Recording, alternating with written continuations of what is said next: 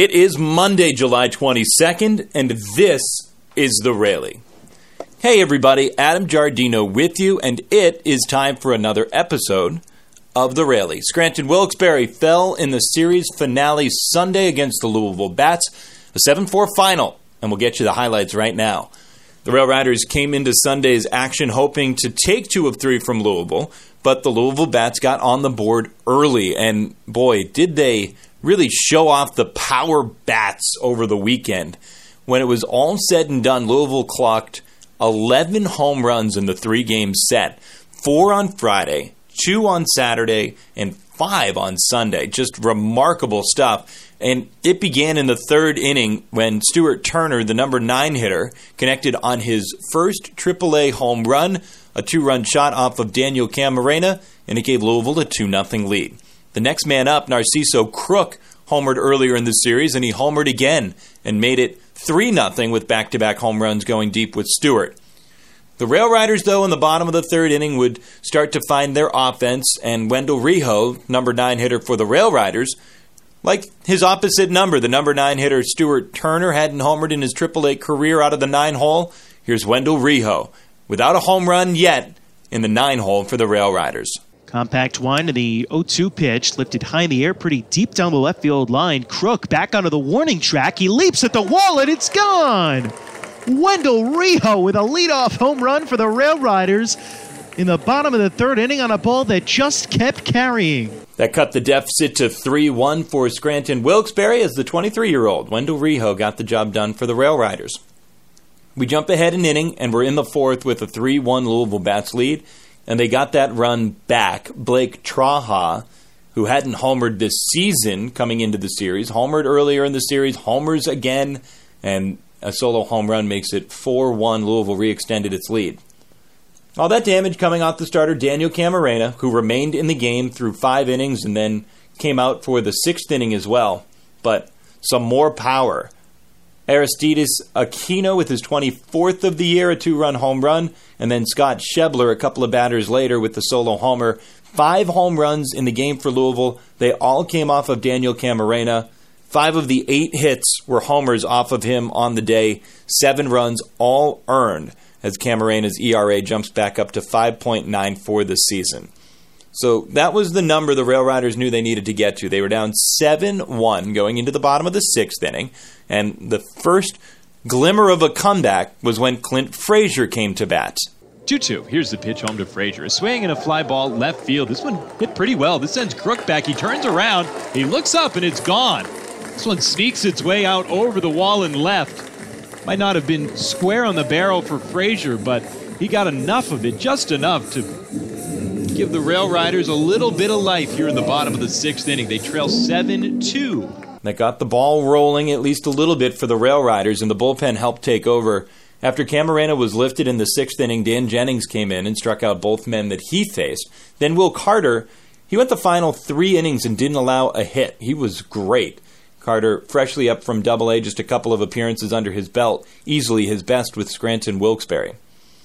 So we jump to the bottom of the 9th inning, and it's still a 7-2 game, but this has been a resilient group all season long, and we saw the Rail Riders go up against Louisville and allow 6 runs in the 9th inning, so maybe a 5-run deficit isn't as steep of a mountain as it otherwise might appear. And certainly the guy leading off the inning, Breivik Valera, thought so as well. The 0-2 to Valera. Turns on one high towards right field. Aquino to the warning track, to the wall. Get out of here. Solo home run to lead off the inning for Breivik Valera. Scranton-Wilkes-Barre trims the lead to 4. It's now 7-3 Louisville. Bottom half of the 9th inning with 1 run across. Our 8th home run of the day combined between the 2 clubs. So it was a 7-3 game, still a lot of work to do for the Rail Riders, and back-to-back batters were retired before Billy Burns singled.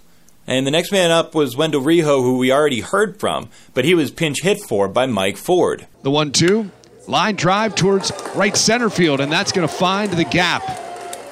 Mike Ford is going to take second. Here comes the throw. Burns scores, Ford into second standing. It's now a 7-4 game. The tying run represented on deck as Tyro Estrada walks to the plate. So at that point, it was a 7-4 game, and the tying run was in the on-deck circle with Tyro Estrada at the plate. If he reached, Tyler Wade would have come up with a chance to tie it with one swing. Instead, Estrada grounded out to second, and the ball game was over. It was a game that took 2 hours and 31 minutes to complete before 6,255 fans on a 90-degree afternoon at PNC Field in Music. The Rail Riders fall to 57-43 on the season, but with Buffalo losing as well, the Rail Riders, they still have a 5-game lead in the IL North Division with 40 games left to play. Yesterday was Sunday, and of course that means it's time to get a look around the Yankees minor league system with reports from Single A and the Charleston River Dogs. That's Matt Dean. Nick Flamia and the Tampa Tarpons in High A. John Moses in Double A with the Trenton Thunder. And the report from our very own Adam Marco here in Triple A. All right, Matt, take it away. With this look at the Charleston River Dogs, I'm Matt Dean. The River Dogs have gone 3-5 in the last week, bouncing back from a 3-game losing streak to dig themselves into the bottom of the South Atlantic League Southern Division with a pair of back-to-back wins over Lexington. It's Hall of Fame induction weekend across baseball as the sport turns to Cooperstown this weekend to celebrate some of the best who have played the game. This weekend is particularly special for the River Dogs manager Julio Mosquera with connections to a pair of the inductees, including Roy Halladay, who Julio caught on his way up to the minor league system with the Toronto Blue Jays. When he first came with the Blue Jays, and we knew each other for a long time, so it was good to see him get over there. He was a Hall of Famer, and we knew us, and he was young. He was some of the most amazing talent that I've ever seen from a pitcher at a young age. He was so serious all the time. It was special because he was always ready to attack hitters. He was so smart. In a 13-year career that included 12 appearances in the big leagues, the native of Panama took what would be his final at-bat of his big league career, facing the most iconic pitcher from his home country. Like you said, got to face him one time. We were in Milwaukee, and my manager said, Julio, you're going to come ahead. And I look up, and then bullpen, I don't know who was coming in. And I spoke to him prior to the game in BP and batting practice, and he goes, Julio, I'm going to throw you a fastball. I said, what are you talking about? You don't throw no fastball. Your ball never comes straight. So he did give me some fastballs, but it was those famous cutters that he had, so I ground out, and it was fun to finally face him. Through the first 100 games of the season, the Julio Mosquera-led River Dogs are an even 500. With this look at the River Dogs, I'm Matt Dean. With the Tampa Tarpons, I'm Nick Flamia. Last night, right-hander Jansen Junk made his second straight piggyback start, entering in relief with 2 outs in the 5th. The 23-year-old retired 13 of the 15 batters he faced, yielding 1 hit and 1 walk while tallying 6 punch-outs over 4 1/3 scoreless frames. Junk picked up the win after Tampa broke a 3-3 tie with a 5-run 6th inning and cruised to an 8-3 victory, securing the weekend series against the Bradenton Marauders. After the game, Junk explained what was working for him. Just command my fastball to both sides of the plate and then expanding with 2 strikes with my curveball and slider. And just keeping things simple and, attacking each hitter like it was the first out in each inning. The Federal Way Washington native is 3-5 with a 4.54 ERA in 17 games this season, used as both a starter and a reliever. However, in comparison, Junk has thrived more so out of the bullpen, allowing only 5 earned runs in 25 innings for an ERA of 1.80.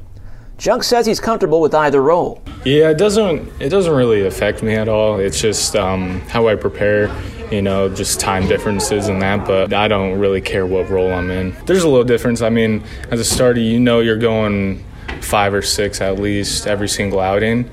But, you just keep the same mindset and, try not to let the outside sources, affect you. Righty Sean Semple will get the nod this afternoon as Tampa tries to sweep Bradenton and earn a 4th straight victory to get back to 500 in the second half standings. And shortstop Diego Castillo will attempt to extend his 17-game on-base streak. With the Tarpons, I'm Nick Flamia. With the Trenton Thunder, I'm John Moses. The Thunder wrapped up a 3-3 week with a 6-4 win over the Hartford Yard Goats on Saturday night at Arm & Hammer Park. The Thunder got a brilliant night in the field and at the plate from shortstop Kyle Holder in the victory. Kyle recorded his third career 4-hit game and the defensive play of the season when he made a barehand stab of a liner into the hole at shortstop while falling to the ground and in one motion fired to first base for the final out of the 8th inning. Bristow deals home, swinging a liner toward the hole at short. Holder, nice play to grab it with the bare hand. Oh, he got him at first. Unbelievable stuff by Kyle Holder, Trenton's shortstop, with a Sports Center-worthy play to end the inning. Holder spoke about that play and his hot hitting at the plate on the field after the game. When it was a tough little read off the bat, I just tried to get to the ball, and my leg kind of gave out, and the only chance I had was to barehand it, so I just stuck my hand out, went in, and tried to get a throw off. Just try to hit the ball hard. It's a good team we're playing over there, and it's just a good collective team win, honestly, to get back on the board in the W column. Right-hander Nick Nelson is slated to take the ball on Sunday afternoon at 5 o'clock as the Thunder go for a split of their 4-game series with the Yard Goats. For the Trenton Thunder, I'm John Moses. With the Rail Riders, I'm Adam Marco. This week, the New York Yankees acquired outfielder Terrence Gore. He was designated for assignment by the Kansas City Royals after his second stint with the Boys in Blue. Gore, picked up for cash considerations, would seemingly have no trouble joining this Scranton Wilkes-Barre roster that already includes a few players that he's played with in his career. The team opened me up with open arms. I got a couple guys actually on this team that I knew, like Billy Burns, and because we played with the Royals, so it's a lot easier to bond with the team. Eric Kratz also, and so I felt like that was a huge part about getting traded to a new team. And you always wondering, like, is there going to be any friends or somebody over there to help you through it? Fans know Gore as a lightning-quick runner, a professional pinch runner at that. Potentially something the Yankees can utilize this coming postseason. Well, what is Gore's scouting opinion of himself? I'm going to play hard. I'm going to give it all I got each and every day. I'm not going to be 100%. I don't think any player in that clubhouse or anywhere in baseball right now is 100%, but I'll give you everything I got. Homestand finale, Scranton Wilkes-Barre finishing off a 7-game run on Sunday at PNC Field before an off-day Monday and a trip to take on the Columbus Clippers. With Scranton Wilkes-Barre, I'm Adam Marco. Big thanks to those guys for getting the reports in this week, and a big thanks to you for making the rally part of your day today. The Rail Riders have the night off tonight for getting back underway tomorrow night, Tuesday night in Columbus. 3 games in Columbus against the Clippers, 3 games down in Louisville against the Bats. That'll take care of your Tuesday through Sunday.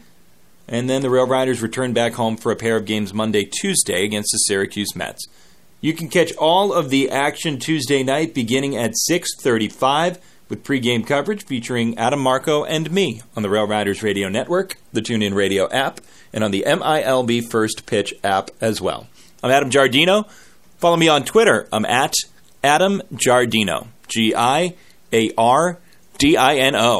Thanks for listening, and we will talk to you Tuesday night.